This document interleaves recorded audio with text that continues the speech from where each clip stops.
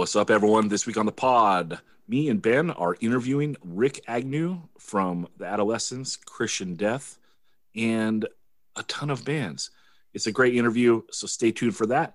But Ben, you had a big article come out, I believe it was last Thursday. Is that correct? Yeah, please on pleasekillme.com. The article is about the thing I've been blabbing about on this podcast for quite a while. The interim genre between punk and hardcore, kind of the bands that you don't know whether to put in the punk bucket or the hardcore bucket because they fell between. So I call it 1.5. You can call it whatever the fuck you want, but it ain't the Sex Pistols and it ain't Negative Approach, if you feel me. And Rick Agnew is definitely sort of the patron saint of that sound. It's a very California dominated genre, and the Adolescents Blue album being sort of the apex of it all, and DI for that matter as well. So it's kind of like that middle genre where, you know, if you're a 77 LA punk going to the Mask, you'd be like, oh, that's hardcore. But if you're, like you said, like in a Negative Approach or whatever, you would listen to it and be like, that's punk, you know? So It's that weird middle thing. And you're trying to like hash it out. So the first drop went up on Thursday at pleasekillme.com. And that's right. Right. Yeah. And there's going to be 2 more drops. So that's part 1. There's going to be part 2. There's going to be part 3. And we'll do a discussion on it that we're going to try to line up with the third one. So we can hash it out with Bedge and also with Daniel Wiseman, who's the other author. And so check that out. Please support the podcast by subscribing to it wherever you listen to it. Also, you can just go to the website, 185milessouth.com. It's got all our links if you want to follow us on social media and so forth. And also smash that Patreon button. Help out the pod. You know what to do. But let's get on with the pod.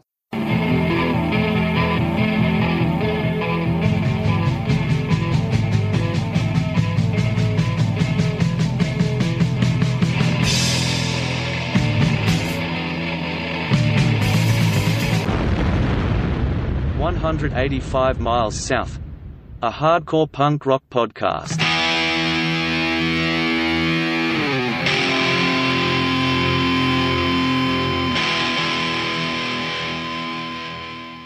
What's up, everyone? This week on the pod, we have Rick Agnew from The Adolescents, Christian Death, DI, and basically every band in Southern California history. What's up, Rick?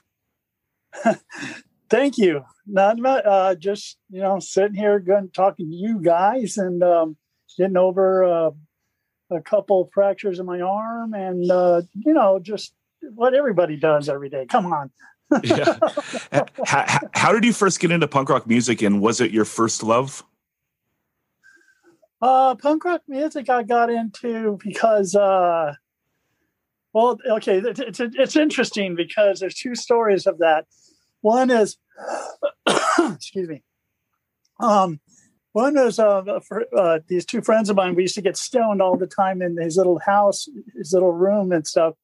And they had like magazines. We'd be getting stoned, and then all of a sudden, this magazine had this article. I think it was High Times, in fact, and it was on the Sex Pistols. And one picture showed Johnny like singing on stage, and the other one showed that famous picture where the Pistols are on stage and they're like grabbing people in the audience and punching them, and I'm all like, what the hell, And so I'm reading it, and it's just something about how they hate hippies, and then I thought maybe they were a cowboy band or something, just because they hated hippies.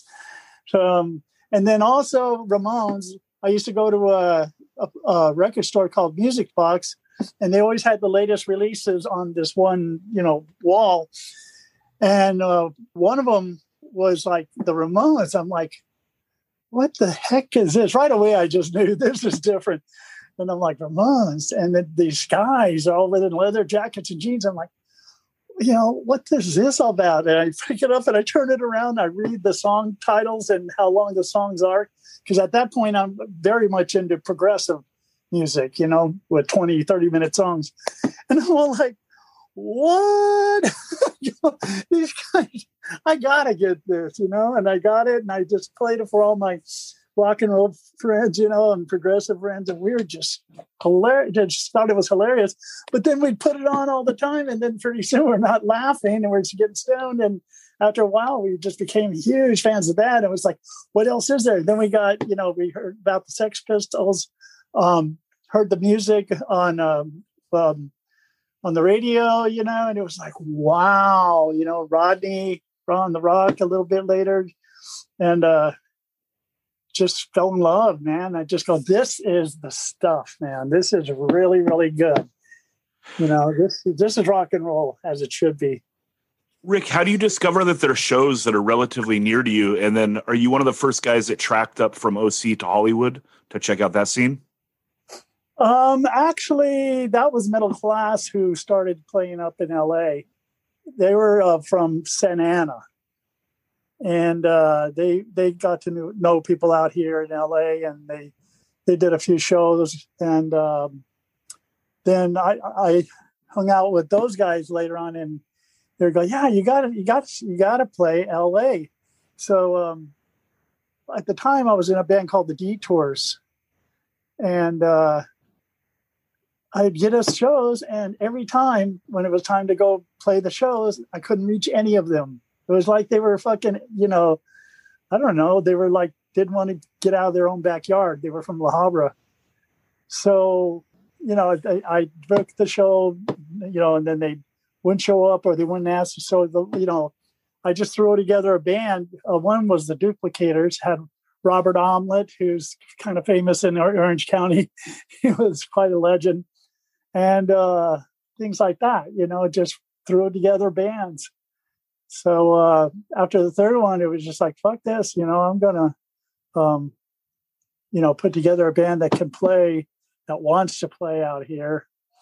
And ultimately, the Adolescents started playing out here. And I'm like, God, those guys, they're playing out here. So, and then they lost a member. So I took place on the drums. Peter Pan, he got a car accident. He was the original drummer.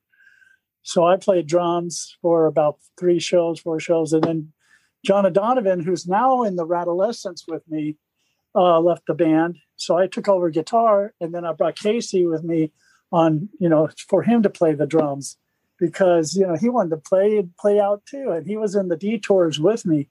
So it was just like, come with us. And that was that. Yeah. Backing up a little bit. Can you describe what going to shows at the Mask was like, what the environment of the Mask was like, and what were some of the bands you saw there back before you were playing shows yourself, just as a spectator? What were the bands that left the biggest impression on you? Used to go down there like every week, and sometimes I'd stay there and just, crash out in somebody's, studio or whatever and stuff, for a couple of days. Sometimes I was almost living there, but I couldn't get the balls to move out to LA or anything like that. I was like Orange County stuck. Didn't have a car or anything like that. So the bands, though, the one night that I'll never forget, it was so incredible. Yeah, it had like every band on it was amazing. It was the Plugs opened, and then the Deadbeats, and then wait a minute, Consumers? No, Controllers, I think it was, okay. and then the Weirdos and the Screamers. Wow. And I mean, that's the Screamers and the Weirdos to me are two of the best bands ever. Oh, it was the Bags, not the Controllers. It was the Bags. And all 5 of those bands, I was just like, oh my God, this is amazing. They were just so good. So that was one of the ones I remember the most. Went there for New Year's Eve, 79. And on that night, Black Randy debuted. Black Randy and the Metro Squad. Yeah, yeah, they debuted, and then Darby Crash and what was it? Lance Loud from the Moms, Tomato from the Screamers, and John Denny from the Weirdos. the four of them were bringing like a backing vocalist and stuff. And Black Randy comes out, he does this thing. We're just going like, what is this? This is amazing. Who is this guy? And so many cool bands. Like saw the Chesterfields there. They were kind of a 60s retro band. Then Naughty Women played there. That was one of the first punk bands I was in too. And I got us an opening show there. And Bill is a guy that he runs Black Hole Records. He's had that forever, in Fullerton there. Uh-huh.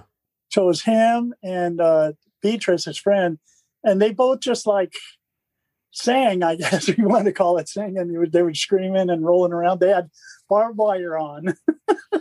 And they got the hell out of themselves rolling around and stuff. And then two of my friends from high school were drummed and guitar, and I played guitar. And we were just a mess. 10 minutes, and we were like handing out sodas to people and stuff and confetti and just all kinds of stuff like that, just putting on a show. And people hated us. They're just like, you guys suck. Go back to Orange County. You guys, this isn't punk rock. You guys are a joke, And we're just going, jealousy. Was Izzy Stradlin ever in that band? Someone told me Izzy Stradlin was in Naughty Women at some point. Yes. He was? He was our drummer for a while. Yeah. Oh my God. Yeah, yes, he was. And he was also in Voodoo Church, that early goth band. And then anyway, Naughty Women played, and then a band called Wax with two X's played, and that was Kira Rosler on bass. This guy named Dog Boy was a singer, and the drummer was Paul Rosler, Kira's brother, the one that was in Screamers and all that. Yeah, and he drummed that night. He had like a broken arm too, but he was just just doing drumming and stuff. And yeah, it was pretty interesting. There are a handful of bands that are in that 77 to 78 era that seem to kind of point to the direction that maybe the Adolescents and your generation of bands kind of took the reins or the lead from. Maybe I'm overstating their importance, but it seems like And these bands were not from Hollywood, but the Consumers from Arizona, F-Word. One of the best bands ever. I saw their first show at the Mask. We were just like, jaw dropped. Just like, oh my God, these guys are good. They were so good. And then a lot, Paul Cutler was a guitar player. I'm just going like, what planet do you come from, dude? And a lot of those songs ended up being 45 Greg songs. Right. But it's just weird that they record this thing in 77 that doesn't come out until 95, a whole album actually. And it sounds like 1980 suburban hardcore. Like it doesn't sound like it's from 77. It's like they got into a time machine and went back in time and like made this album. It's insane. But there's like a few bands like that, like F-Word from Covina is another one. Did you? Yeah, they were great. I saw them one of the first times they played is at the Mask, and we just thought they were great because Rick is like, look, he doesn't wear shoes. Right. That was funny, and he was a really nice guy too. He was very cool. Him and Jeanette from Concrete Blonde, and myself and my brother Frank, we were going to start a band with Rick. But then right when we were going to get it going, that's when he got the cancer.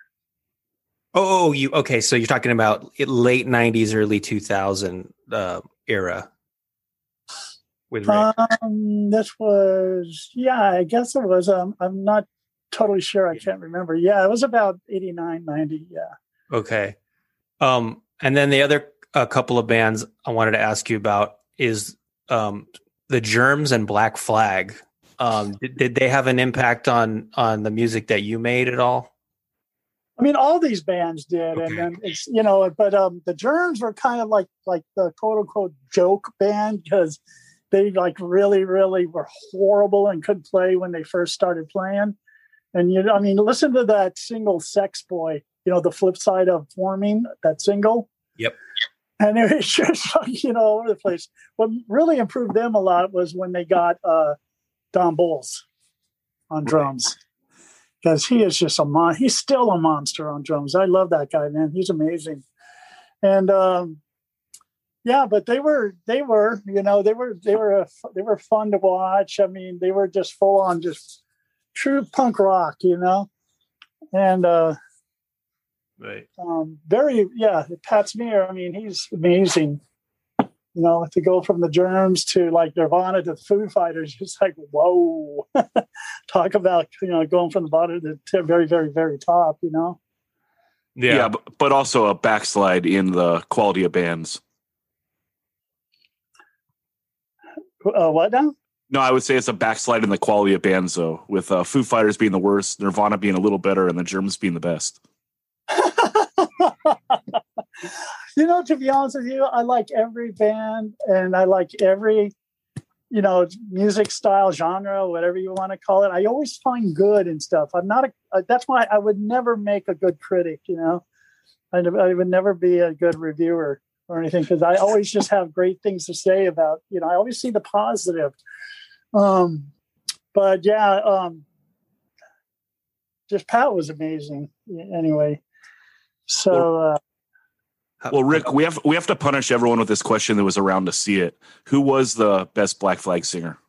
First of all, did you see all four singers? You did. Yes, I did. Yes, Okay. I did. I saw all four singers. And you know what? I'm never really good at just answering, like you said, about the three bands Pat was in. It's like they all had good stuff. They all had good stuff, and they every one of them had their flaws, but they all had good things. And I always concentrate on the good things. The Black Flag, my favorite Black Flag era was when they had Dez singing. Okay. Wow. Listen to the stuff they did with Dez on vocals, like that single, that 3-song single, and it's just, to me, it was just like, whoa, it's Sonic, especially when we played with them up in Frisco with Adolescents and they played, and it was just like when they did that song, that when it goes, I've heard it before, I think it's called. Yep. And it was just like they built it slowly up, and they were so loud. And it didn't help that we were on LSD too. And we're on the side of the stage, and it was just, I felt like a fucking, jet was taken off, from the stage or something. It was so perfect, and it kept going and going and going. And then all of a sudden, it just exploded into that. I heard it before, and everybody it was like the place almost exploded, and that's what I loved about Black Flag. So cool. And with Keith, that's obvious, he was, the first singer, and he was really, really good, and he was fun. He was a little bit more humorous and stuff. And then Chavo, or, whatever you want to call him, he was really good too. He filled in very well and stuff, as you could see in Decline movie. He was good. And then you had Dez, and then you had Henry. And Henry was great. I mean, it was like, fuck, what's up with this dude? I liked his band SOA. I liked him in that band best. State of Alert. It was a band he was in, out there. But I've basically liked everything Henry's done.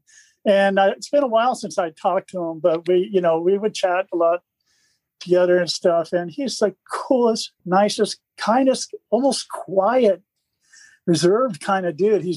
It's like Jekyll and Hyde, him on stage and then off stage. Wow. Yeah. And Rick, go ahead. Go ahead. Sorry. Go ahead. No, Yeah, I'm done.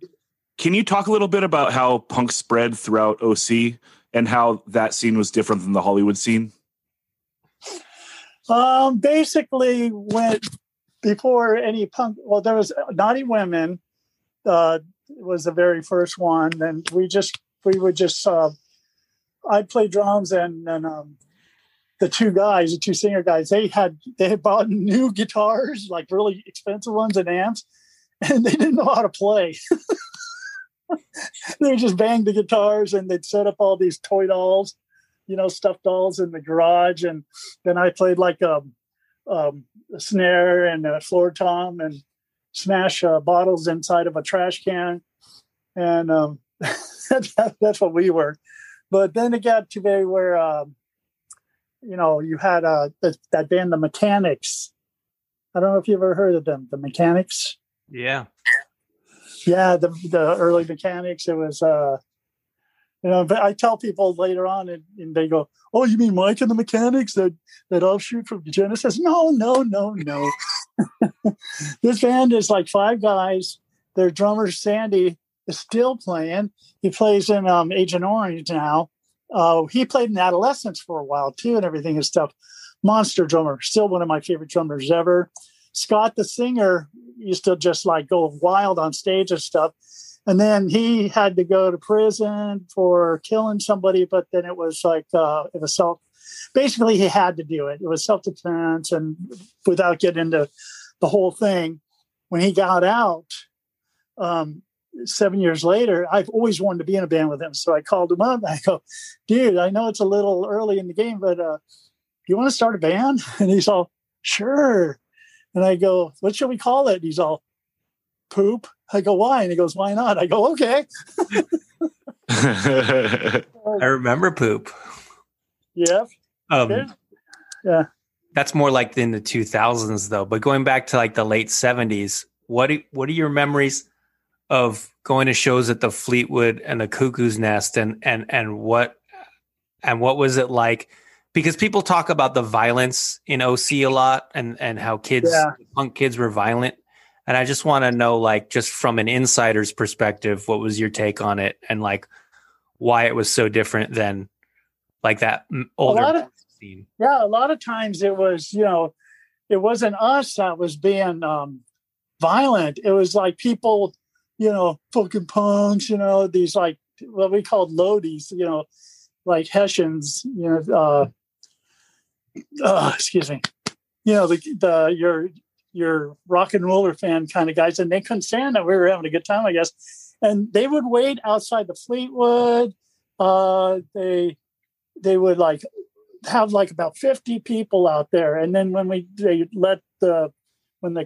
show was over and everything and stuff, they'd start chasing us and everything and trying to beat the shit out of us. And they also, this one girl, they cut her from her lip to her ear and stuff, and just, I mean, it was really radical, but then right away after a few things like that, it was like, no, we're not going to take this shit, So we come out and they try, do it again, and we were ready, Back then you could get into shows with, guns, knives, if there wasn't any of this checking, searching stuff. So we'd bring those, and then, as soon as those guys would come along, would be pointing pistols at them and have a knife out and just start chasing them, and throwing bottles and rocks and whatever it took. They were just like, "Oh shit," And this went on, and after a while, but and then once we kind of got a little respect and got those assholes off of us, then it became the cops. Like those famous pictures you see, where the cops are all marching down, or they'd come to a show and they would just like come in and just start bashing people. They break up a show, and then they chase everybody. And I mean, kids were like crying because these cops were chasing them and swinging at them, and they were crying, running to their cars, trying to get in their car, trying to take off. And the cops would just be smashing their windows in, pulling them out, and just beating them and stuff, So I never had the fortune to do that because I was smart. I would like either hide under a car or we made it to our car and we just lay down and wait for the fracas to stop, you know. Why do you think the police were so aggressive towards punks? To be honest with you, I think that they partially feared us. They read it was because of the press, you know, the newspapers made us out to be like these criminals, you know, just horrible criminals. And mind you, like especially in HB in the earlier days, I mean, yeah, you know, we weren't exactly, you know, good boys and girls or anything like that, but nothing to merit that kind of like reaction. It was like, come on. So it was just, you know, it was just a hot time, you know. It's just like, I guess we were like a friend of mine that was in a band called Berlin, Arfie. He had said, he goes, you know what it is? Punks are like the hippies of the 70s, the 70s and 80s. He goes, it's the same thing, you know, it's a rebellion and stuff. He goes, but whereas the hippies were like all about peace and love and putting flowers into the military police's guns, you know, we turned around and said, no, we got to be violent. We got to be aggressive and everything and stuff. Because the last time the peace thing just did not work, you know, so it was like kind of a turnaround. Right. And then tell me about there's this story I heard you tell another time about going to see this excellent band everyone should listen to called The Klan. No, not the Ku Klux Klan. The name of the band's just The Klan. Oh, the party? Yeah, the party where the Klan played. Describe that, because that's like the fourth element of violence, because you have violence at home, you have the Lodies attacking punks, you have the police attacking punks, and then you have the story you're about to tell. Yeah, we heard the Klan. This was in it was either Long Beach, Sunset Beach. I think it was probably Huntington Beach somewhere. But we heard that they were playing the party, so we go, yeah, let's go.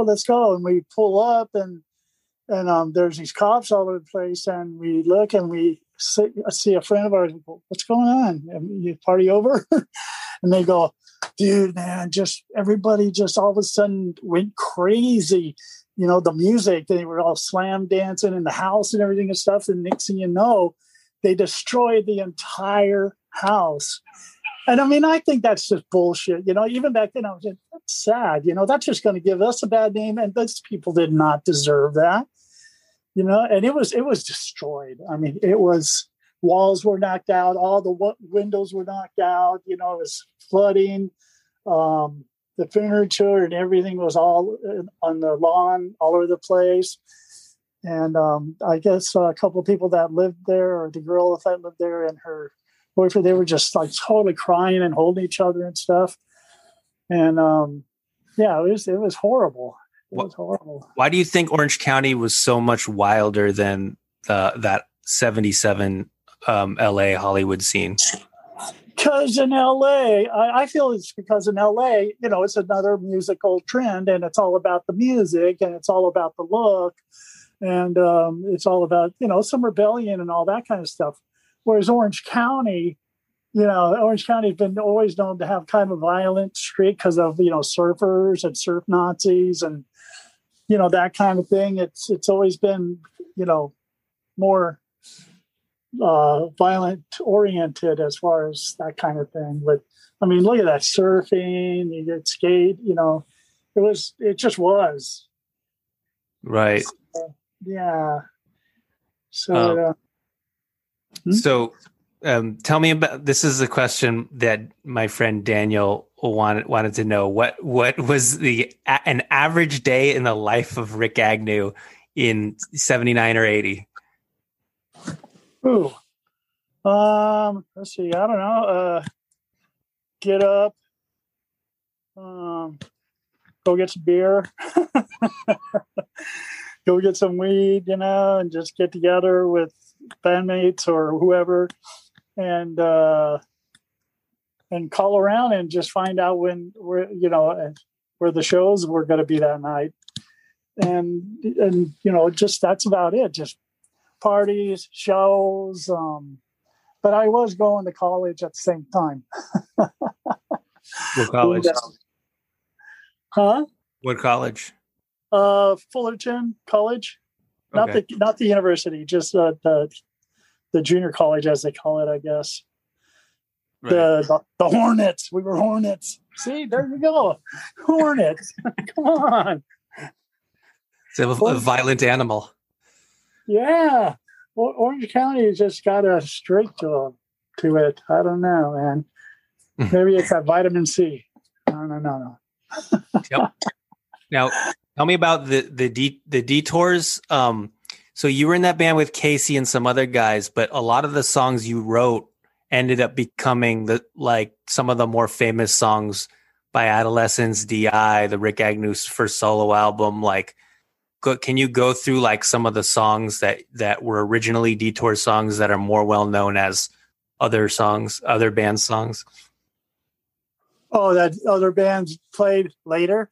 Yeah, exactly. That's what or maybe the songs that the bands were known for and everything. But yeah, Detours. See, that's the thing. When the Detours didn't want to play in LA, I was just like, oh man, we could kill the LA, man. We could totally be this amazing, band and everything. But it wasn't. And so check it out. Our originals that we had was were songs called P and Hated and P, Hated, and 19 and Nowhere, and something else. That was Hated, okay. Beep Beep, that was one. So those four were original. They still haven't been, they were recorded, but they've never been released. I think we're going to use it for the new Rattlescence. But that's now. Rattlescence is what's now. Let's go back to Detours.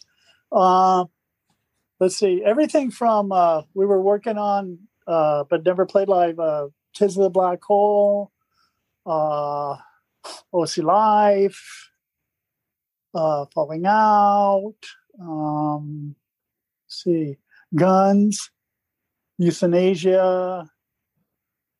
Let's see what else. Richard hung himself?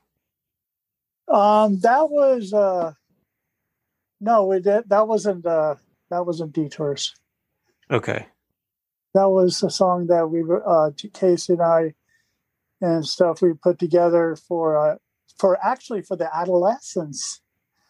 But then when that broke up, then we used it for DI, because after that, Casey and I had DI with the bass player F. Holiday Magic, Fred Dragone, and the guitar player Steve Roberts, who went on to take my place in the Adolescents, but then he had to serve some time too. And let's see. So that was what Richard hung himself back then. And what about No Way? Was that was No Way a Detour song? Yes. Or Creatures? Creatures was. No Way was. What was the one DI went to? See, there was keep them in sounds like that. I'll let you know. Definitely. My head is just so fucking, you know what I mean? There's so much TMI. Yeah, it seems like that whole North Orange County, Fullerton, Placentia scene, it's a lot of musical chairs going on. Everyone's playing in each other's bands and leaving, and the lineups aren't very stable. And I had no idea until last month that you and Casey were in the original lineup of Social Distortion. Yes. So who was in that, and what did that sound like? It was me on bass, Casey on drums, Mike Ness on guitar, and then a guy named Tommy Corvin on vocals. He was amazing. I mean, if that band would have stayed like that, see, that's what's funny is the original lineups of these bands, that band would have just slaughtered, because Tommy was an amazing singer. He sounded so good. And we did covers of things like, we covered Shattered by Rolling Stones. And couple other covers. I forgot which ones now, but a lot of the stuff that was on Mommy's Little Monster later, we did those songs, but they were called something different and they had different lyrics. Mm-hmm. So, did you write any songs that ended up getting recorded by Social Distortion? No. Okay. No. That's Mike Ness. Mike Ness wrote all those songs, or? Well, not Mike. I mean, you got Mike. You had, Dennis later on and stuff. And some of the songs, we wrote, but then I guess, Mike would change the lyrics. And so he had the riff and the words, smart. Right. But it was a great, I thought that band was really going to go somewhere. And they did, but without us. Rick, you talked a little bit about the Kids in the Black Hole. What do you remember about writing that song and what the process was like? Did you do it on guitar? And then also, you wrote it with the Detours. Are there any tapes of the Detours playing that song? I don't know, and I'm not too familiar, but we had a lot of tapes, but then they got lost. Singer Gordon somehow lost them. But later on, we were doing the Detour reunions, and we had a few songs that we were going to do that we wrote, but we only recorded and did two of them. One was called Cop Song, and one was called Killing Machine. Those are really, really, really good songs, but they ended up on compilations, about 10, 15 years ago, something like that. Excuse me. And the rest of the songs got kind of transposed and transformed into songs for this band that my brother Alfie and Sean Elliott, they were both, doing the Detour reunions with us. It was like those two guys and me on guitars. Then the original, the bass player, Jeff Bean, singer Gordon from the original Detours. And then we've had a couple different people play drums, like Stevie Dirt from Heavy Dirt, and John, who was in DI, John Knight. So, but going back to the song "Kids of the Black Hole," tell us. I mean, what was that song about? That describes a real vivid portrait of a specific time and place. Yeah, it was all about the black hole, which was the apartment that was it was a 1-bedroom apartment. It was right across from Ladera Vista Junior High School on Acacia and between Chapman and Commonwealth in Fullerton there. Mm-hmm. And that's where it all went down for about a good 6 months. I mean, there'd be people there every night, every day, just partying and like what the song said, and just having just outrageous parties and doing acid, drinking, sex and stuff. And it was pretty cool. That's where Mike Ness cut his finger really bad. And that's why he can't play with the one finger. So he does kind of like that Keith Richards chording and stuff. Because he took this knife, he was all drunk, pissed off, and he took this butcher knife and he went to stab it through the wall, but he hit a beam, stud. And when he did, oh God, I saw it, and it just every time I think about it, it hurts. And he just boom like that, and when he did it, it stuck, and then his hand just kept going and sliced all the way through, and stuff. He had to have his finger, done, and he had to have this thing put through his finger to keep it on there. But it permanently damaged him, but not enough to where he can have his own style. Well, what's the finger on his left hand? Which one is it? The index. Okay. Yeah. I've never done that before. Wow. Yeah. So when was the black hole happening? Do you remember the year? Yeah, so it's from the beginning till probably towards the end of 1979. Okay. And bands got together and formed or whatever. You know what I mean? The people met each other there. The Detours would go and hang there a lot. Agent Orange would go there and hang a lot.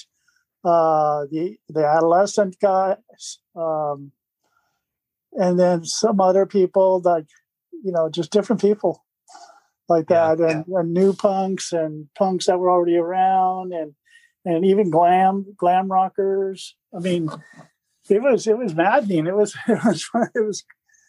great. It was a great time. It's like, well, you read the lyrics and it's all true. It's all good. That's basically what happened.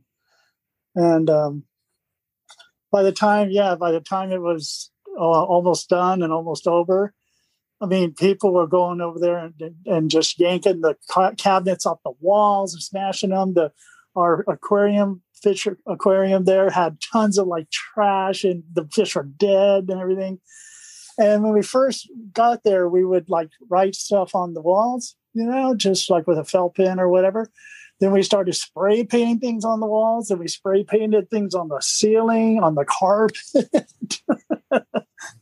Just destroyed that place. I mean, you could never get away with that now anywhere. It's like an Orange County tradition, destroying houses, right? I guess it was back then. Yeah, I guess that's what they thought was punk, But I guess that got destroyed because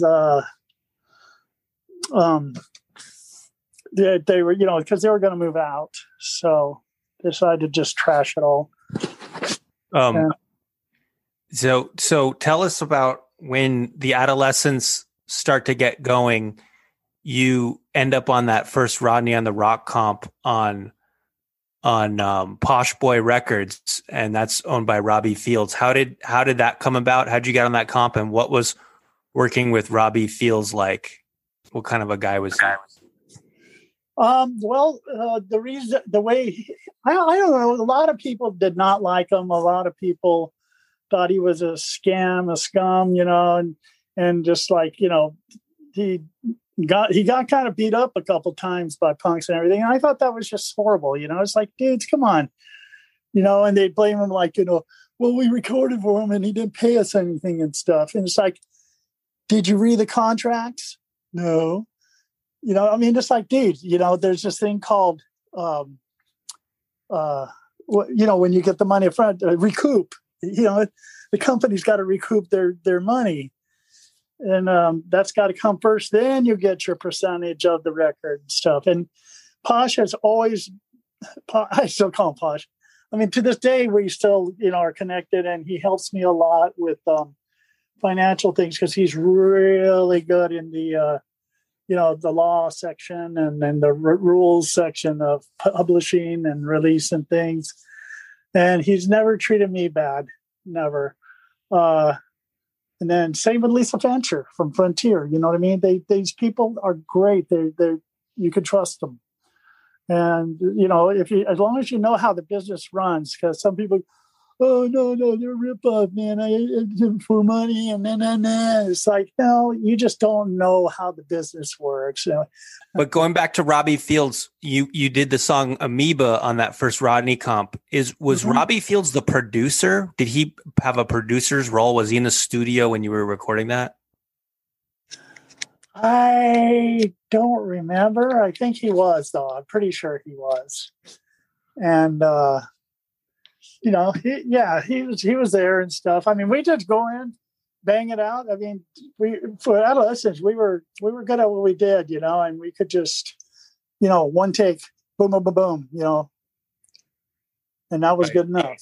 It's like, yeah. So that brings us to Frontier and Lisa. How did you end up on Frontier? And then also, if you can remember anything about recording the Blue album.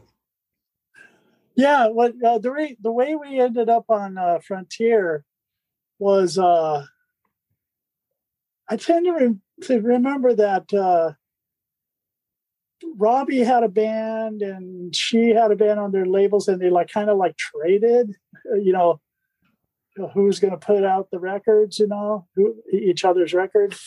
And so we did, and that's how that happened. basically.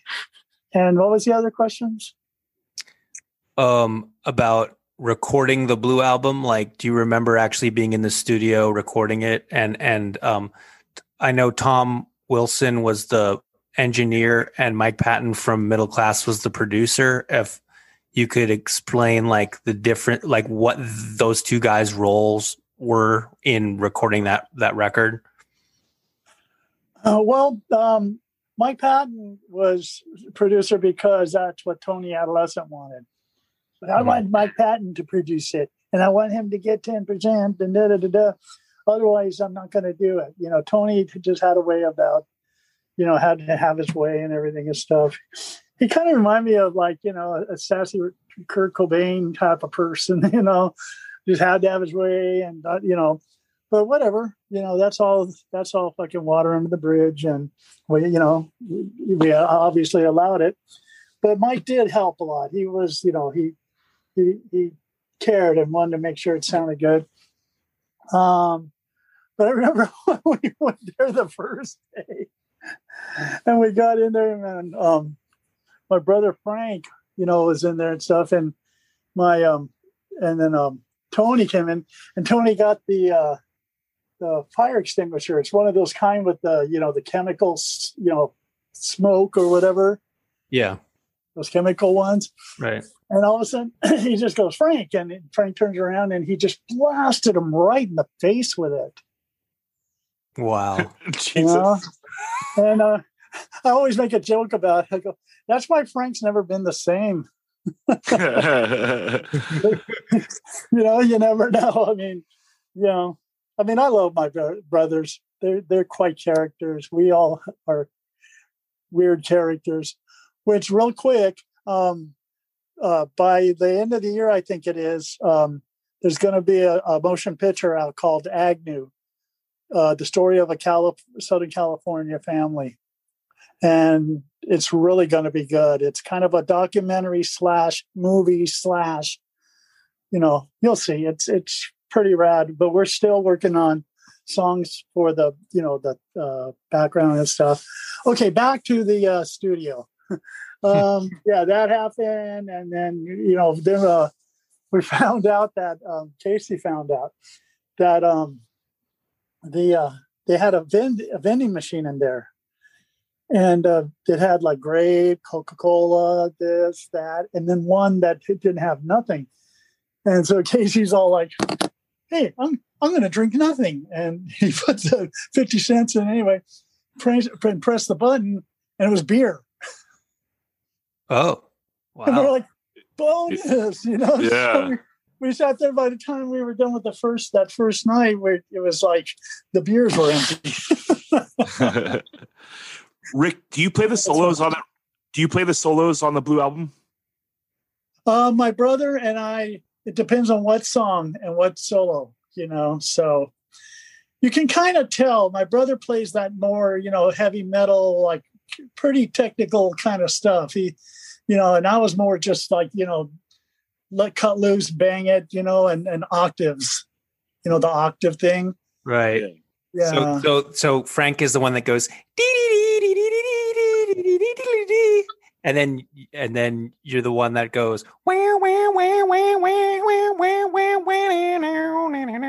come on, man, that sounds the same.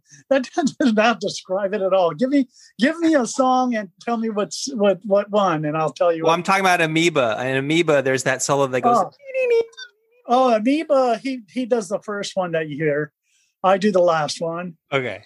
And like No Way, he does the very first one. I do the second one.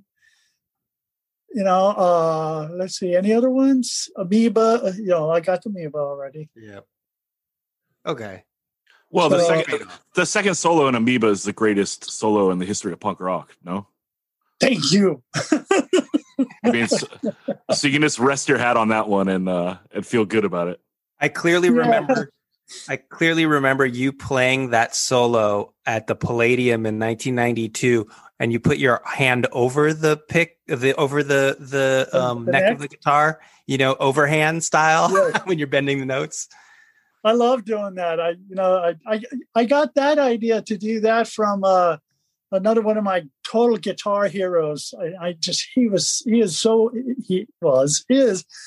great. Is Sicky from the Mentors. Yep. Yeah, Sicky or Eric, I guess is his name, and I would go and watch the Mentors, and we loved the Mentors. We'd sit there and watch Sicky play, and just go like, "Oh my God, this guy's all over the place!" And to do the tap, he'd do it over the neck, tap the notes and stuff, and then he'd do it like with both hands, like he's playing a piano, but on the guitar. I'm like, geez, this guy's amazing. And later, when I got to meet him and everything and stuff, and he's all like, yeah, Rick, I was, at one time he called me and asked if I could like show him some stuff on guitar. I start laughing and he goes, oh, no, I'm serious. And I go, I know, that's why I'm laughing, because dude, worship. Worship, that's just so weird, Yeah. It's like when I joined the Flesh Eaters for a bit there, and we had me and Eva O were the guitar players, and then Crystal from not Crystal, the other girl that was playing bass for Speed Queens, she was the bass player, but they didn't want her for whatever reason, so they got Cliff Roman from the Weirdos. Yep. And because Cliff Martinez was the drummer.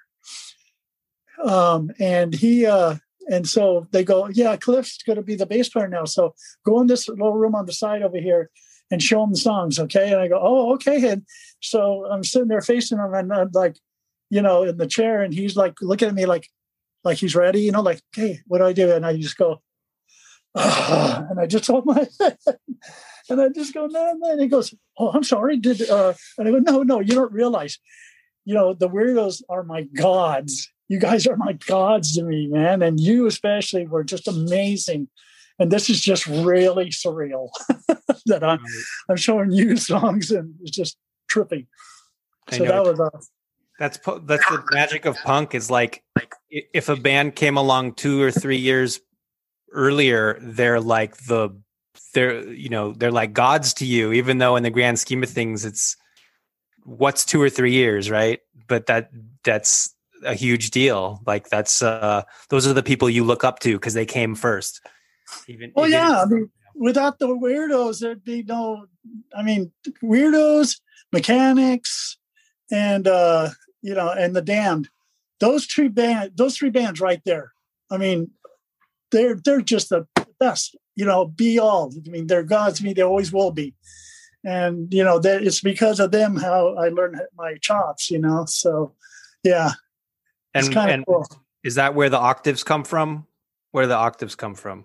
The octaves came from the Mechanics. Okay.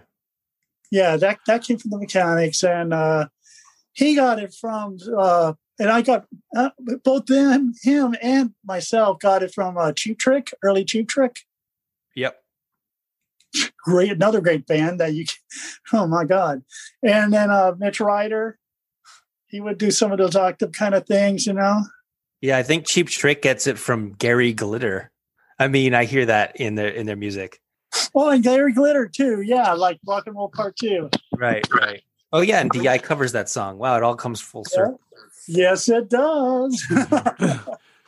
Rick, there's a rumor the back cover photos on the Blue album that Glenn E. Freeman took that each of you guys are on a different drug. Is that true or not? No, but we were all Hare Krishnas. No, I'm just kidding. Yeah, those pictures were taken in the alley behind the what was that place called then? It's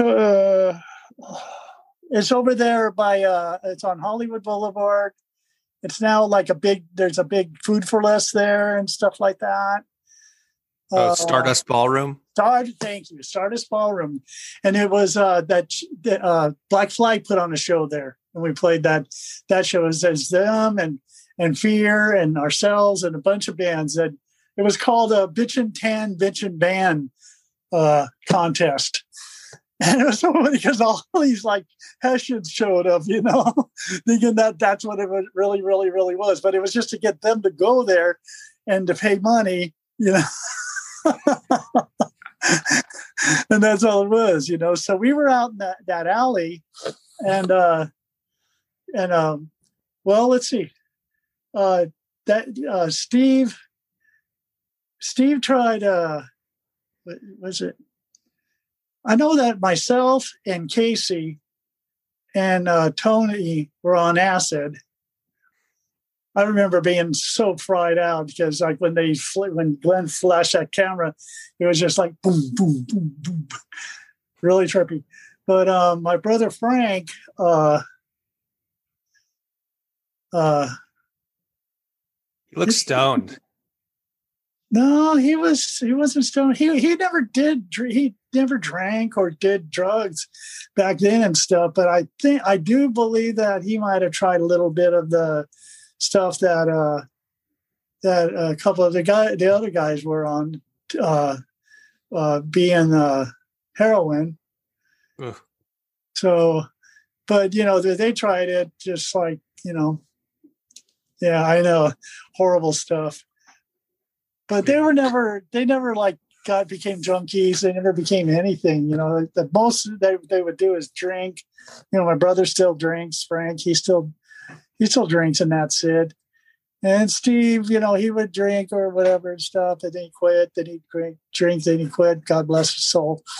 And then you got Casey, who is like, him and I are just like, what do you call it? Lifers when it comes to weed. Love the weed. Mm-hmm. And that's all I do. And that's all I've been doing for over 10 years now because of my liver. I have a very bad liver. So was there a point that you remember where heroin infiltrated the punk scene, or was it kind of always around? Yeah. I kind of remember it was kind of always around, but not as blatant. And then it got bigger a little bit later and stuff. I mean, I always hated that shit. I can't stand heroin. I just watch it ruin people. They become, suddenly their name is junkie. They have no personality. They have no whatever. It just kills them. You know what I mean? And they're just junkie. And it's not. I feel so horrible when people become a slave to any kind of drug or alcohol. Do you remember? This is like totally switching gears, but still on the the adolescence topic. Do you remember what you considered yourselves back then in 81? Like the style of music you played was blank. What did you consider yourselves? Well, I've always considered anything and everything I've done, no matter what the genre was, I just call it rock and roll. Okay. But with with adolescents, we were punk rock. But we had a little bit of with the leads and stuff like that. So, because we all were influenced by the 70s bands, classic rock or anything like that too. You can hear that in our riffs too sometimes, and progressive rock, just all that stuff, So, right. Yeah, it was just adolescence, And do you remember when you first heard the word hardcore to describe, style of music, and what bands that applied to? It just bounced around punk, hardcore, it's new wave. I mean, there was always it depends, it didn't really refine itself till much, much later. What was what, but right. Hardcore kind of described, to me, punk was more, melodic. Mm-hmm. It was kind of more pop, but with an abrasive edge and anger and in your face. Hardcore was just music to fucking murder your friend by. Yeah. And so I think of Adolescence as kind of falling between those two things. Like you're more aggressive than a band like the Sex Pistols, but it's not. It still has the melody and the tunefulness of punk that hardcore tends to not have anymore. And so I have this theory about retroactively labeling all the bands that kind of fall between punk and hardcore. Well, I call it 1.5. It doesn't really matter what it's called, but there are these bands like Rhino 39, The Crowd, Teen Idols, Fear, The Germs, very early Black Flag. And like, it's not quite hardcore, but it's definitely harder than punk. Like, do you think that's a fair assessment that there's this entire class of bands that fall between the two? Does it work for you? Does it work for me? Yeah. It works for me. Yeah. Okay. I came up with the idea, but do you think that's fair to say that to group bands like that together or if that's missing some sort of overall point? Is it fair? I don't know. Okay. Is it fair? And you know what? Who cares? It's just like, that's your take on it. And, if anybody doesn't like that, they can, do whatever. Right. I can't think of an insult. Yeah. There's always really positive, but no, I think it's whatever. To me, it's all rock and roll. Seriously, it's either rock and roll, jazz, classical, or country western. To me, that's the only music genres that are, and everything. There's lots of subgenres, but one of them always falls in under one of those four flags. Right. That's me, and that's me. That's my take on it. Of course. Yeah. But do you remember, a couple years after the Blue Album, you have bands like Circle One and Minor Threat, and Minor Threat's probably around the same time, but just like really fast, really hard. Like, you can tell the music's moving in that direction. Like, did you get a sense that it was going that way? Like, the music was just continually getting faster and harder with each subsequent year. Every band you seem like would, the more they play, the faster their music got, the songs got. It was almost like because of the energy and the drive and the in your face, that it's you naturally the tempo would go up, more and more and more. It's just like, I remember when I first heard The Damned. That's another beautiful band, by the way. Damn is a major influence on us and stuff. And to me, I think they weren't like the Pistols or anything. They were kind of hardcore, if you want to call it hardcore. And oh darn it, where was I? Yeah, I totally can hear that. I totally think that the Damned might have played a bigger role in influencing LA bands, maybe because they actually played in LA and the Sex Pistols didn't. And then you got the Middle Class. I mean, by the time those guys are playing in LA, God, why can't I say it? In Los Angeles, they put out that single. I mean, they're still. To me, they were like they invented speed metal way back then. I mean, no, it was so insane to hear that. Most bands being fast was like, these guys were like, so fast. Yeah, it's really fast. Yeah, I love it. They're yet to be topped. Them and the MDC, the earlier MDC. Yeah, it almost seems that like Middle Class skips that middle step. Like, they came out before the Adolescents, but they sound like they could have come after the Adolescents, like, because they're just so fast and hard. Yeah, they could have came out this. They could have came out this century, and I mean this. Century, millennial, whatever, and still been boom, And then it's funny because then all of a sudden, as we played out here, they got really into Gang of Four, and then they did that second album, and it's more of a it sounds more like Gang of Four. You know, they like slowed it down and they got kind of like jazzy, you know, type of thing. So it's just, you know, it's whatever I think to me that's the beauty of having a band and having control of it, is that you can say which way you want to go. I mean, look at Bad Religion. When they came out with Into the Unknown, it was like, what? I thought they were kidding, you know? I thought they were, and they weren't, you know, but it was like, these guys have been smoking too much pot and then listening to Yes or whatever, you know? Totally. But, you know, Pat Smear was a huge Yes fan as well. So maybe it was not too off the mark. Oh no, it never is. I mean, what's funny is like fans of musics and stuff, they're usually very genre based, you know, they're very, you know, faithful to their genre or whatever. They might like a little of something else. But most bands and band people, we usually like pretty much everything. I mean, we went to a party when Darby was living with Donna Rhea. And this was like, we went there with a couple of the guys from the Mechanics. It was 78, I think, or something like that. So, and we went to their apartment and we're just hanging out, you know, getting high, drinking, you know, and then we started looking through their record collection.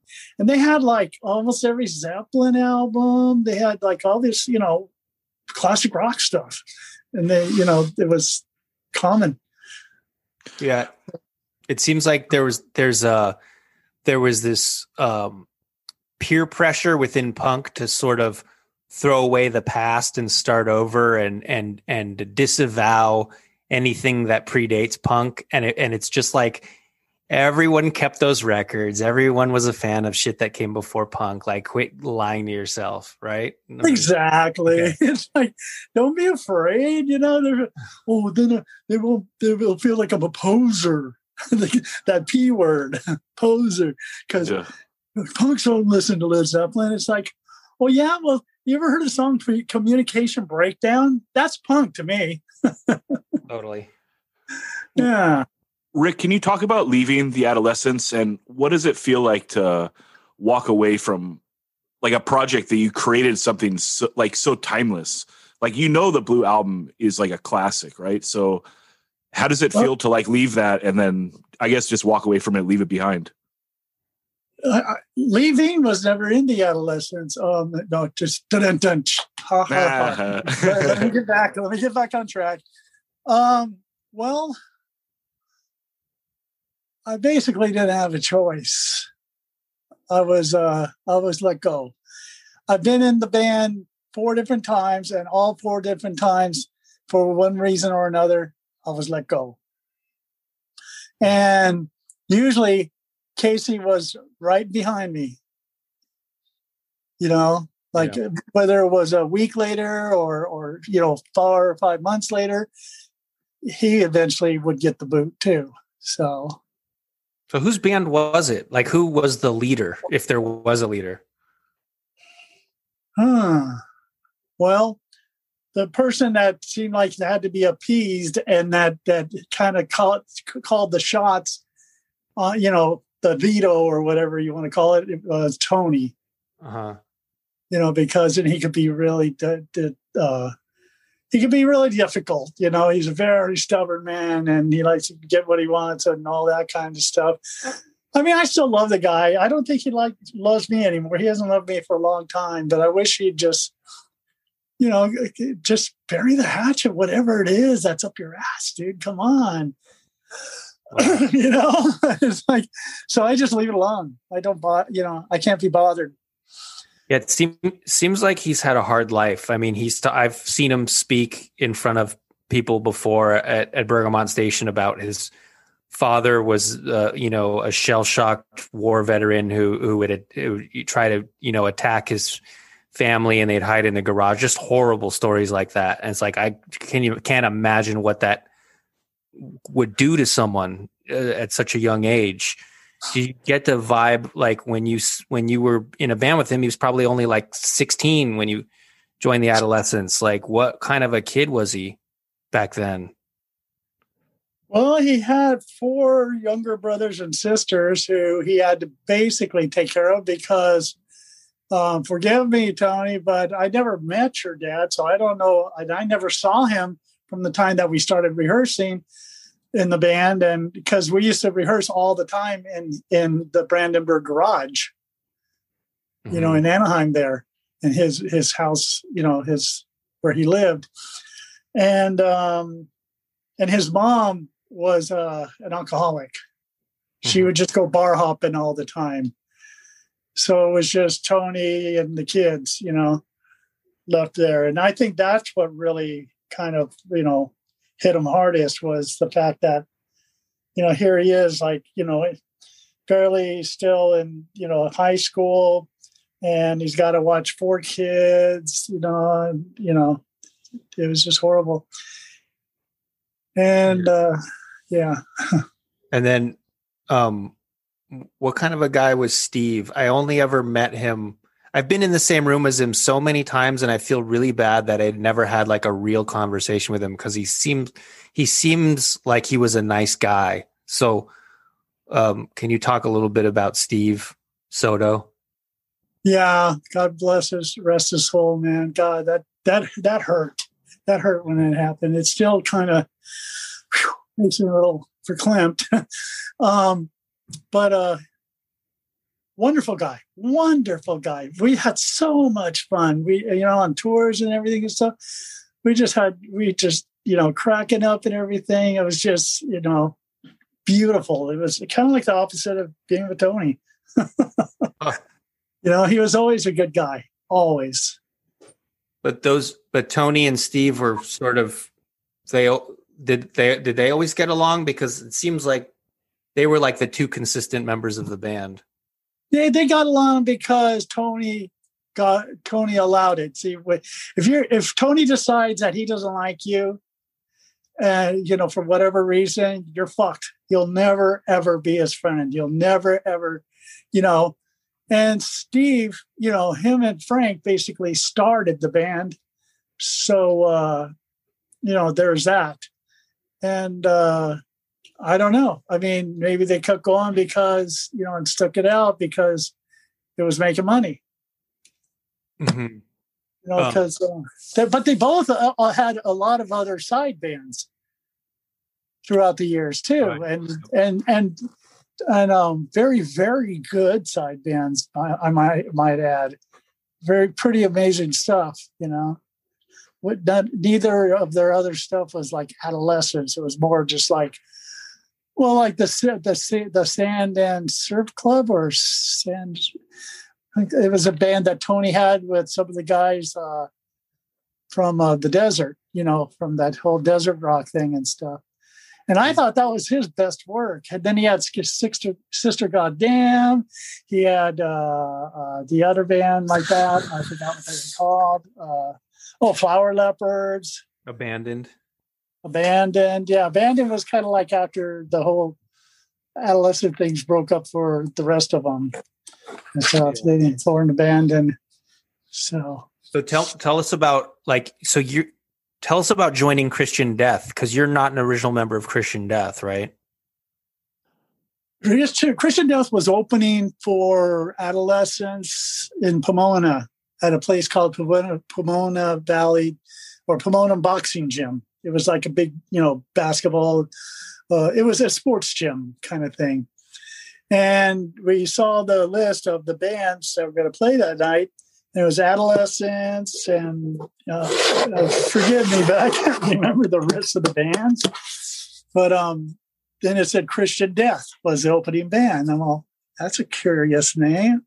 You know, I didn't picture them to be like they were. I just thought it was, you know, a hardcore band, punk band or whatever and stuff.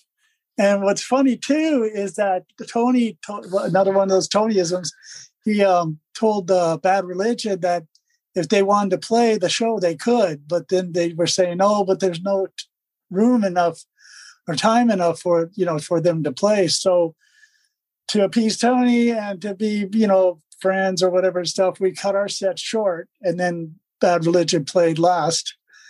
And that was like pretty much one of the first shows ever. They It was cool. I still have they give everybody their single they had just put out, and they didn't have any left, so they gave me a test pressing of one that I hold dear. I don't care if it's worth $5 or $5,000. You know what I mean? Certain records, you keep them. You don't want to let go of them. So anyway, we go there and stuff, and we see these people there, and I'm all, it looks like they had a funeral somewhere, local, because there was like about 20, 25 kids all dressed like they were going to a funeral. Wow. And then all of a sudden this droning music started playing over the PA, and they start laying these lilies around the whole perimeter of what was going to be the stage area, because all they had was like one little stage for, the drums, and that was it. So they did that and everything. And I go in the restroom and then I see Roz there, and I'm like, curious looking fella. He must be in that Christian Death band. So we just all of a sudden just look at each other and stuff, and I just smile and nod. He just smiles and nod and walks out. And then they played like about 5 songs. And it was so like rad and dark. And the guitar player, he just kind of played chords like you would like in Black Sabbath or something, following the bass. And for the first song, he didn't even play because he didn't know what to do there. And it was just it was that song Burnt Offerings, but back then it was called Marie. And it was real interesting. I go, wow, man, this is really, really cool. And the music's dark and everything and stuff, but they need somebody to, like in my head, I kept hearing like Susie and Banshee's Pill kind of guitar on top of it, thinking that would make it complete. And so when the show was over, George and James came out and they started talking to me. And at this point, I had already known that this was going to be my last adolescent show. They had already they gave me my walking papers, but I wanted to finish out, what I needed to do. And so they go, okay, well, hey, listen, if you want to join another band or whatever and stuff, we'd love to have you on guitar. And I go, really? Okay. Well, we exchanged numbers and boom. And I got together with those two guys and we went through a few of the riffs and songs that they had and did a lot of acid then and just kind of like let the fingers do the walking, if you know what I mean. It was, and that was really cool. So yeah, I could blame LSD for those songs. Huh. Thank Yeah, Rick, you joined the band, but then don't you end up writing the majority of Only a Theater of Pain? Not the majority, just parts of it, big parts of it. I don't, whatever it says on the record, what I mean? Okay, fair enough. Yeah, I wrote so many songs and put out so many things that it is getting to the point where I got to look at the documents and stuff to remember. Well, Romeo's Distress is pure Rick Agnew. I'm going to go out on a limb and guess and say that, make that assumption. Romeo's Distress was actually going to be an adolescent song. Sounds like it. Yes, thank you. But it was just the music. I just had the music then. And then I didn't use the sound or anything. It was just, basically, it was just the chords and stuff in the octaves. Mm-hmm. And didn't have a complete, finished construction of it or anything, and no lyrics, of course. But that was one thing too. Like when I joined, Christian Death, it was like, well, of course, Roz is going to write all the words because he's like the figurehead. I mean, and then I've seen some of his lyrics. I'm like, oh yeah. But he would hardly ever come to a rehearsal. We would just make tapes, and when we saw him, we'd give him the tapes. But when we did rehearse together, sometimes he didn't have a PA or anything. What he would do is just sit on a bench and like a bar stool, and he would had this lyrics, a book with lyrics in it, and poems.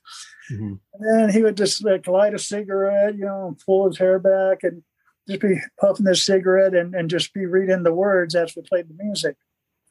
And I like, is he ever, when we do our show, is he ever going to rehearse with us first beforehand? Then they go, don't worry about it, and stuff. And sure enough, he had it right down. So. Wow. Yeah. Rick, you talked about them playing that show with the Adolescents, but what type of shows would Christian Death normally play? And was it like separate from the punk or hardcore lane? Not necessarily. Did a show later on with Angelic Upstarts. See, that's another thing in the earlier days of punk, whatever you want to call it, between late 70s and then 80, 81, 82. And there was no genre, it got weird when it was like, well, we can't play with that band because they don't sound like our kind of music. It's like, well, don't you know? Haven't you ever been to fucking Lollapalooza? Haven't you ever been to, it's like, it's all about, having different bands that way, people could go to a show and get the, various experiences, and widen their love for music. But when some of these bands would be like, well, they're not hardcore, so we can't play with hardcore because we're hardcore. But it's like, yawn, how boring, 5 or 6 some bands that sound the same at a show. It's like, oh, okay.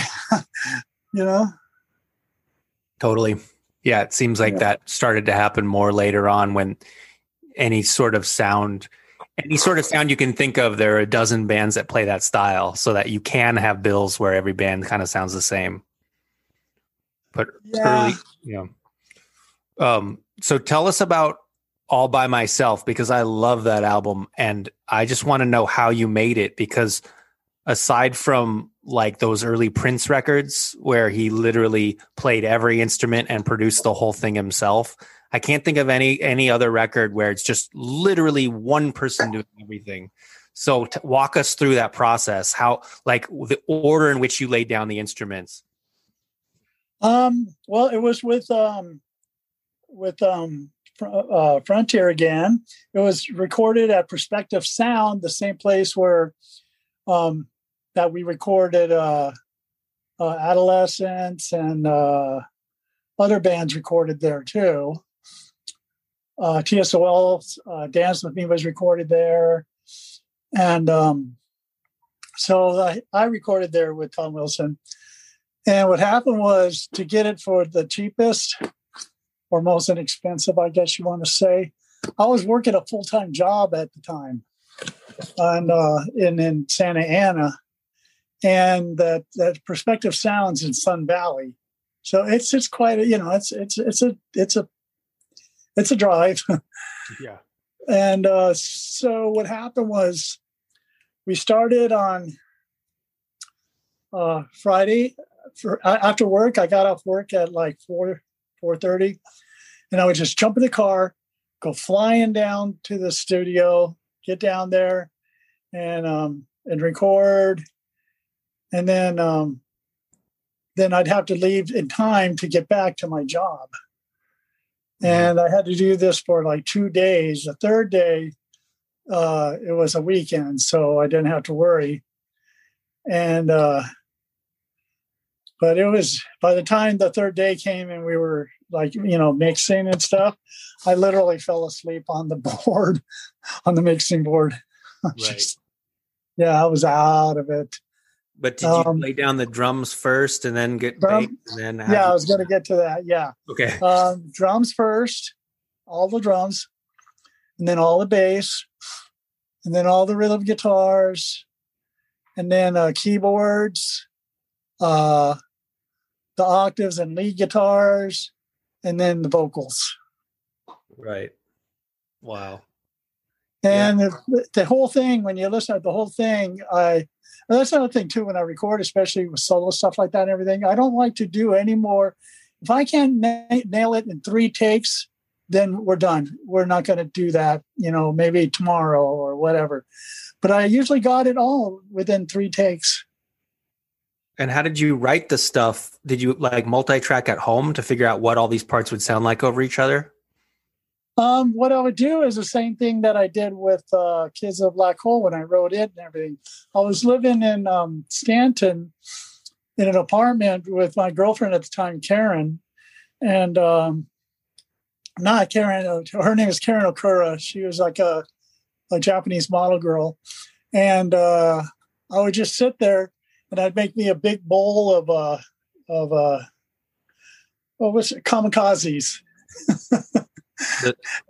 At the time, I was very much into kamikazes. I had a huge bowl, ice cubes, the green stuff, and vodka. And I'd sit there and take shots and stuff. And I had like a ghetto blaster sitting there, and I'd record the main riff, the basic riff, of each song, like I did with Kiss the Black Hole. And then I would, write the other part,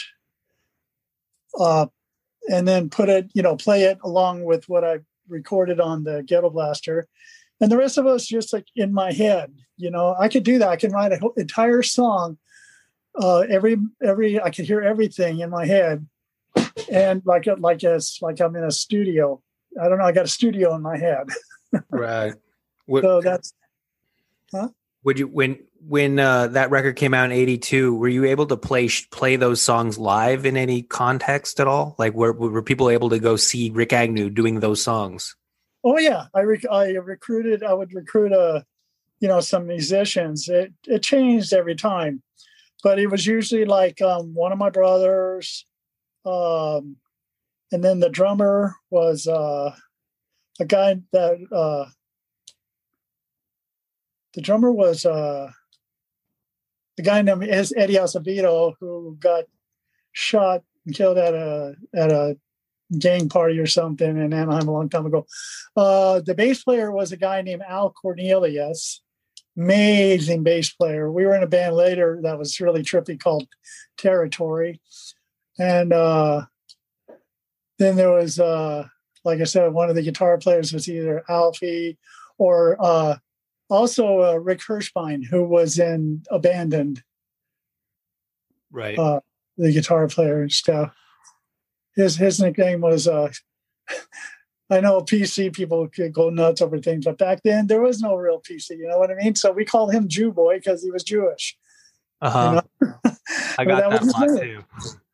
I got that a lot 20 years later. So really no excuse. Jesus. Rick, what was the reception like when you played those shows and those solo songs? Same as it was for like any other band or any other bands and things. You know what I mean? People, they didn't really go crazy back then unless you were, I don't know. It was almost like people were too punk to really go, gaga and be like, woo, and stuff. So most of the time they'd just be beating each other up or watching or, drinking beers, throwing shit at you, but it wasn't throwing shit being mean. It was punk rock. Yeah. Yeah. I read before about the kamikaze thing and your affinity for them. Why do you prefer the kamikaze to a margarita? Because I believe it's just the same, but vodka instead of tequila, right?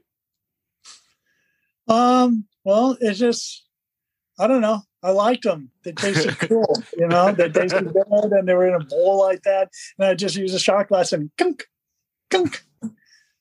I fell in love with them. Fair enough. But that wasn't that long, I always changing it. I'm sorry, go ahead.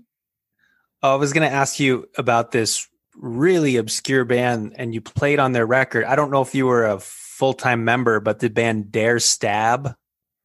Oh, Der Stab. Der Stab. Who's Der Stab? What is that? Der Stab was a band that was from Orange County there and stuff. And Keith was a singer. What's his first name? Phillips. He was the drummer. And then they had Joe Wood on guitar. And they had this guy named Perry on bass. And they played a few shows out in Orange County and and a couple other places, and then they wanted to record a single where Keith did, the singer Keith Walsh, but he said that the other guys, I guess he couldn't reach them or whatever the reason was. So it was just Randy and Keith, and he had me play. Did I play guitar or bass? I played either guitar or bass, and my brother Frank played either guitar or bass. And that's how that came to be. And they didn't last very long. What's funny is when you think back, it could have been like 3 months, maybe 6 months max, but that was like an eternity back then for bands for some reason. Right. So that was towards the end of when they were together. It was just the two of them, Randy Phillips and Keith Walsh. Rick, the Adolescents get back together in '86, and you play some of those huge Fenders ballroom shows. What are some of your memories on playing Fenders? I loved Fenders. It was fun. It just packed out. I mean, it was like that first reunion show we did. It was crazy. We never usually made, like more than 1,000 at the most with other bands. So the Adolescents, I think the most we made was 800 once, back in the day and stuff. But Tony made sure to sabotage us to where we couldn't. That's another thing Tony did too. He thought it was punk to sabotage to where we were completely blackballed by any clubs in LA. Now, smart one, Tony, he always did these things just to be punk because he thought it was the punkiest thing to do. But he was shattering our careers. And, the rest of us are like, dude, come on. We want to do this for the rest of our lives. We want to tour. We want to put out records. Why are you doing this? Can you give an example of something? How did he sabotage it? Well, we would play a show somewhere and he would just, I don't know. He would just, he'd piss off the fucking clubs to where they didn't want us back anymore, and he'd badmouth. He would, just be a persona non gratis, basically. Yeah. So that's about it, and then what else? What else would you like to know? Well, just talking about Fenders a little bit. Like you play with some notable bands of the era. Like you play with like Uniform Choice. What is your thought of them? Because this is like a newer band coming up and like a completely different style. Like, what's your thought on like this new scene? Uniform Choice is that's what we considered hardcore. Bands like that were hardcore. I thought they were just nutty. They were crazy, but nice guys, really nice guys. But man, they were just, they got their people to just really go crazy and rile it up. And then 7 Seconds was like that back then too. Fenders where everybody be jumping up on stage and stuff, and they'd make what I would call these domes, human domes. They went up trying to sing in the microphones and stuff, and they'd be crawling all over each other. You couldn't even see the players anymore. Right. Singing along was a big deal, huh? Yeah. And finally, Kevin Seconds, he was just like, after a while, he's just like, will you get the fuck off the stage? We can't even play. We can't even sing. What are you doing? It just got too much. We also played with Cro-Mags there. Mm-hmm. Oh, wait, was that? No, that was DI. Well, regardless, what was that like? That was very, very interesting. That was very cool. They were interesting people and stuff. Bad Brains. Mm-hmm. Played with the Bad Brains, a lot. We did like part of a tour with them. We played with them there.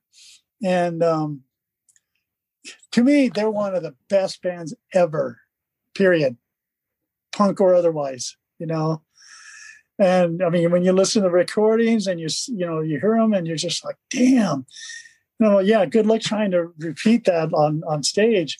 And sure enough, man, when we played with them at the Metro in Chicago, those guys were getting stoned the entire time, and they were getting us stoned. And by the time we went on, the Adolescent One, we could barely play. We were just like, we did okay, but we were so stoned we couldn't even think straight. And those guys are on the side of the stage, and they're just kind of looking at it, kind of cracking up. And they just kept smoking. And then when they got up there, they just shredded. They were perfect.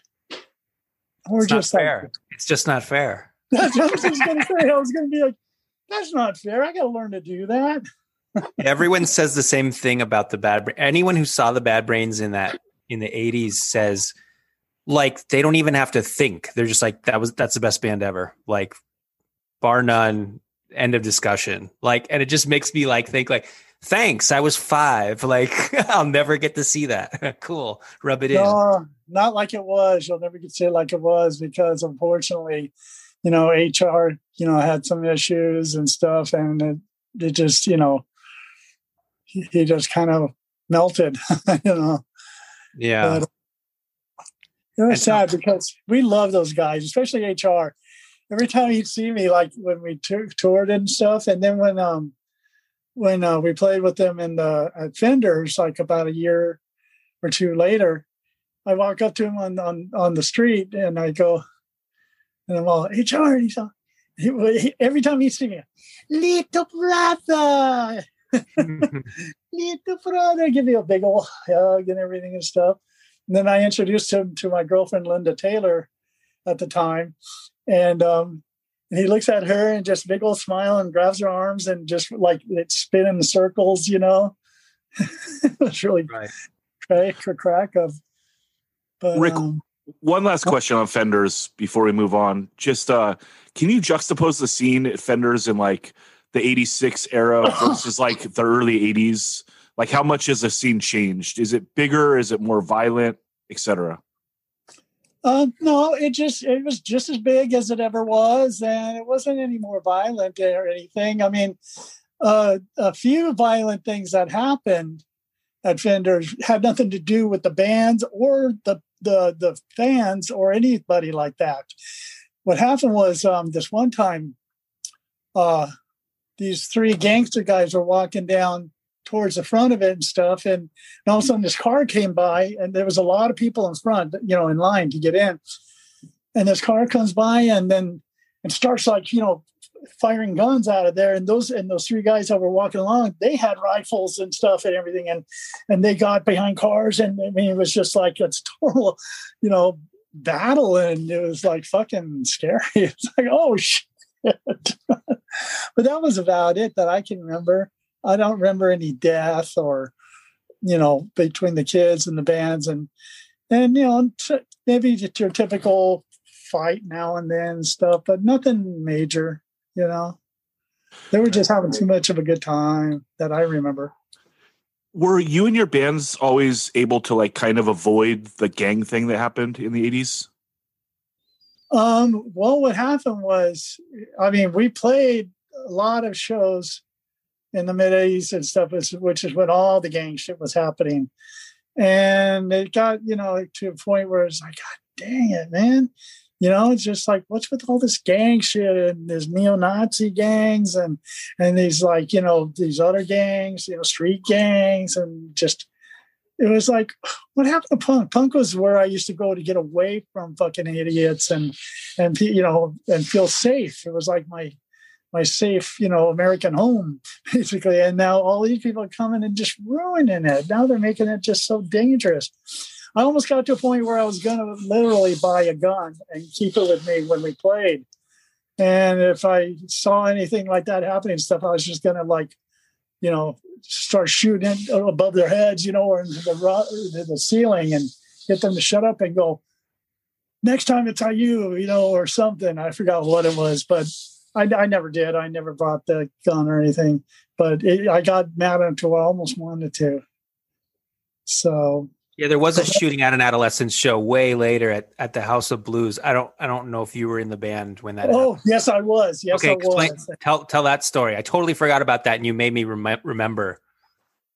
Well, there was these two, not skinheads from South County, and they came in there, and then we were backstage, me and my girlfriend at the time, and my mom, and also Clinton from DI. And back then he would get so drunk, and that he could barely see straight. So we're sitting back there, and I'm trying to get away from people and everything, and it was just us, and those guys come in there, the two skinny guys, and one of them's just like, "Hey man, is how you going?" And he grabs her and stuff, and starts dancing with her, and he said, "Hey dude, look what I'm doing with your girlfriend, huh? Look what I'm doing, and stuff." And I looked at her, and she looked at me, and she knew what I wanted to do. I had a bottle of beer in my hand. I was going to smash him over the head, and she just goes, "No," just said, "Don't do it." And she basically took care of it. She just, let him do his thing or whatever and stuff. But I was keeping an eye on my mom, because if anyone even started to mess with my mom, then yeah, they would have been slaughtered. But God bless her soul. I lost both my parents in the last 6 months or so. Sorry to hear that. Yeah, it happens. Yeah, and she was 91. My dad was 88. So hey, pretty long, fruitful lives. Whatever. Yeah. Like you said, there's going to be a movie out called Agnew, the story of a Southern California family, and that's going to be amazing. It's going to tell the whole story from beginning to end of everything, and it'll be good. So let's see, and then that happened, and finally they just kind of got bored, I guess, and left the room. But then they went into TSOL's room, which was the big, backstage room, and that's where they had the food for for the bands. And so went there and got some food and was going to talk to Jack and stuff. And they had a friend of theirs there. I forgot his name, and even if I remembered, I wouldn't say. But he was a friend of those guys of the TSOL, and he was a gangster. I don't know if he was a Blood or Crip, but he's this black guy, but he was cool. He liked punk, and he liked those guys. So he's there, and he's getting food from the deli thing there. And those two assholes came in there and started helping themselves. It was like, and they look at him, they go, "Hey, what are you doing in here, Nick?" Like that. "You don't belong in here, Nick." And I was like, I'm looking going like, and he just kept calm and kept getting his food, but he's looking at them and he's looking over at me, and I just went like, oh man, I feel bad for these guys if they only knew, Right. And so later on, he who would not be named, because I don't know his name and whatever and stuff, he when after they did that and everything and stuff, and then they got on stage while TSO was playing, and they were on the side of the stage, and they're just making a ruckus, and stuff, and just being assholes still. So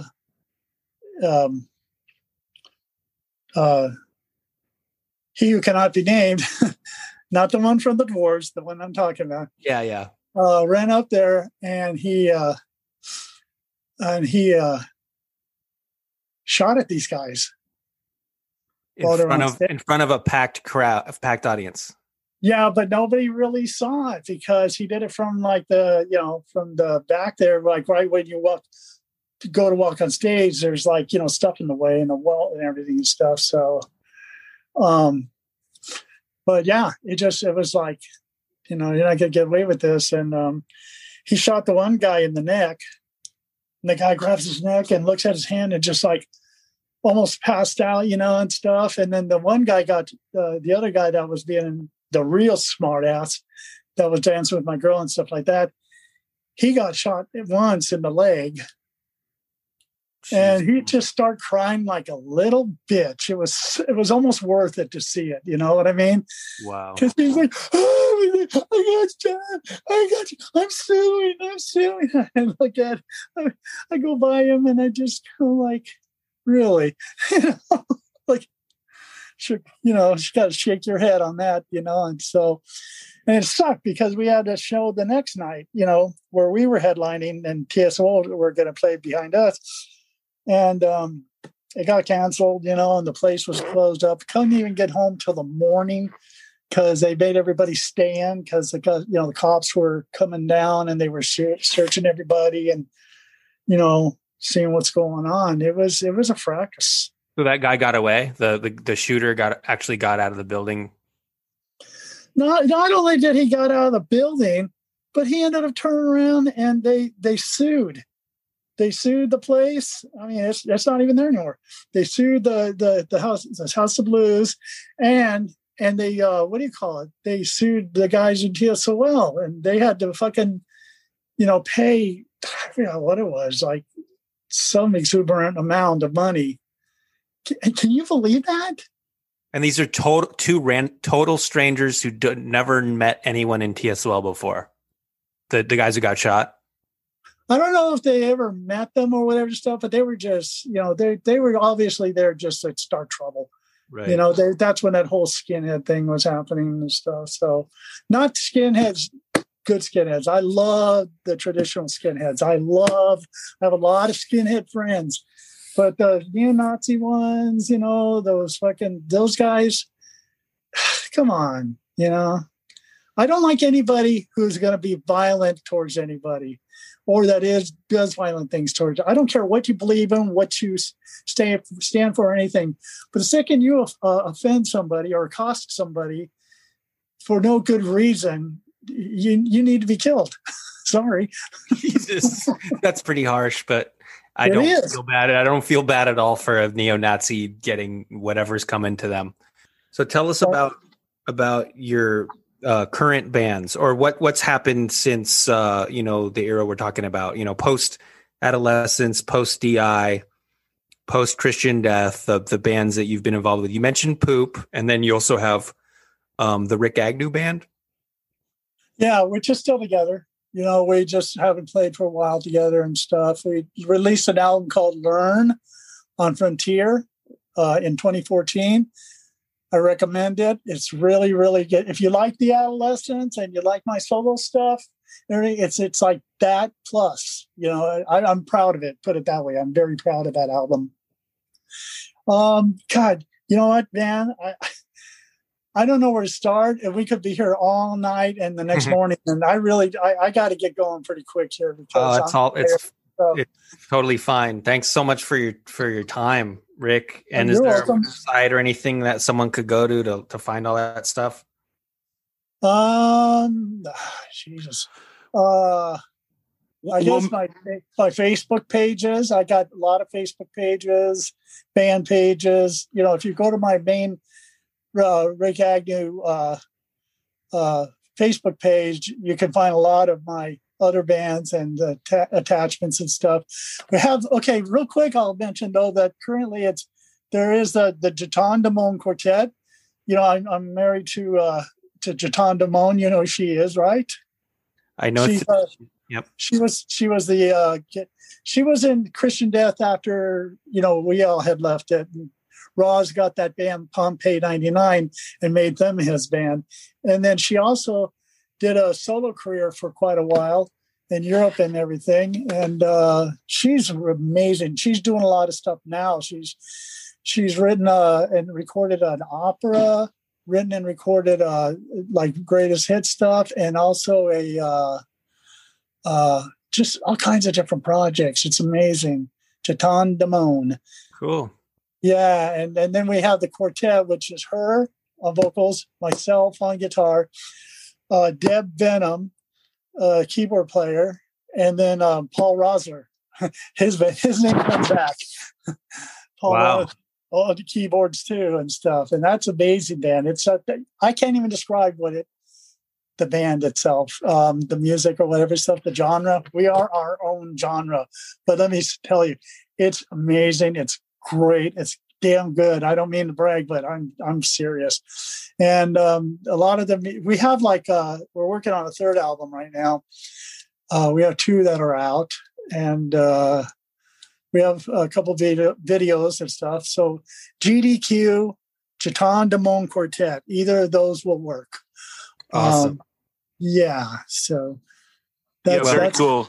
We'll get it all hooked up. We'll talk to you through email after this, and we make a playlist for every podcast. So we'll get all hooked up in there, and everyone can check out the playlist. Okay. And also another band that we got together still and stuff, and we were just about to break out big, when all this COVID stuff happened. In fact, we were going to be a support band for Body Count, because we get a lot of backing from Vincent, who's from Body Count. He's a gem.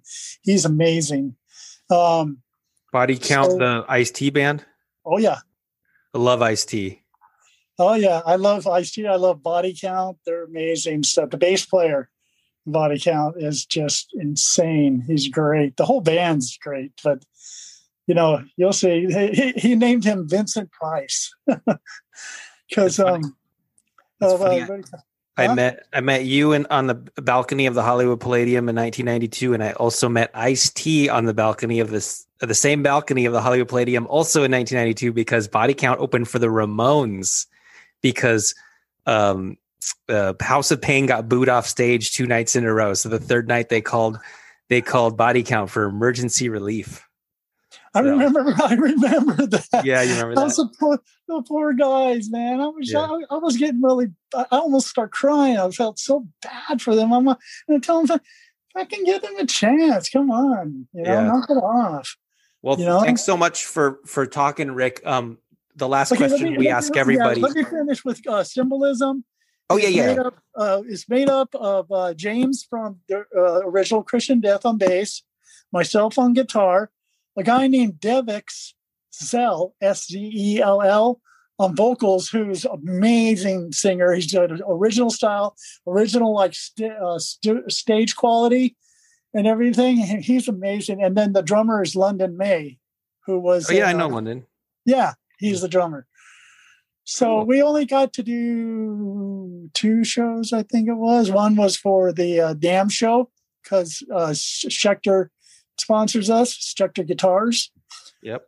And then the first one was for to play this party at the Zebulon, and it was for London's movie, had that Brutal Realty. Mm-hmm. Yeah, everybody, you can find it on YouTube.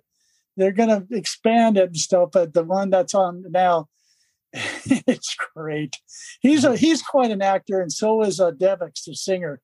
They're both extremely amazing actors. They've done work. They're both members of SAG-AFTRA, of course. So, yeah, there you go. Awesome. Thanks so much, Rick, for taking the time out to talk to us. We're huge fans, and you often come up on the podcast naturally when we're just talking about music in general. And the last question we always ask our guests is, do you feel well represented in this interview? I don't. In the interview, do I feel represented? Well represented? Yeah, sure. Everything I could basically get out. But like I said, it's like, you know what? I got to start working my book. And I was saying there's so much that I might have to do it in chapters, like a Hardy Boys mystery. But I will eventually. I will. I will definitely buy that book when it comes out. And I also paint and do artwork, and I'm sponsored by Destroy Art Inc. So if you go to their website and everything, you can find a lot of my artwork there and stuff. And because I'm very much into painting, I've been doing a lot of painting. So, Rick Agnew, Renaissance Man. Yes, love it. Love it. With a Renaissance woman, Chetan. Yeah, she's cool. Well, thanks again, Rick. Thank you. And I want to get that amp. guitar, that album to you. Of course. Thanks so much. Looking You forward got to it. it.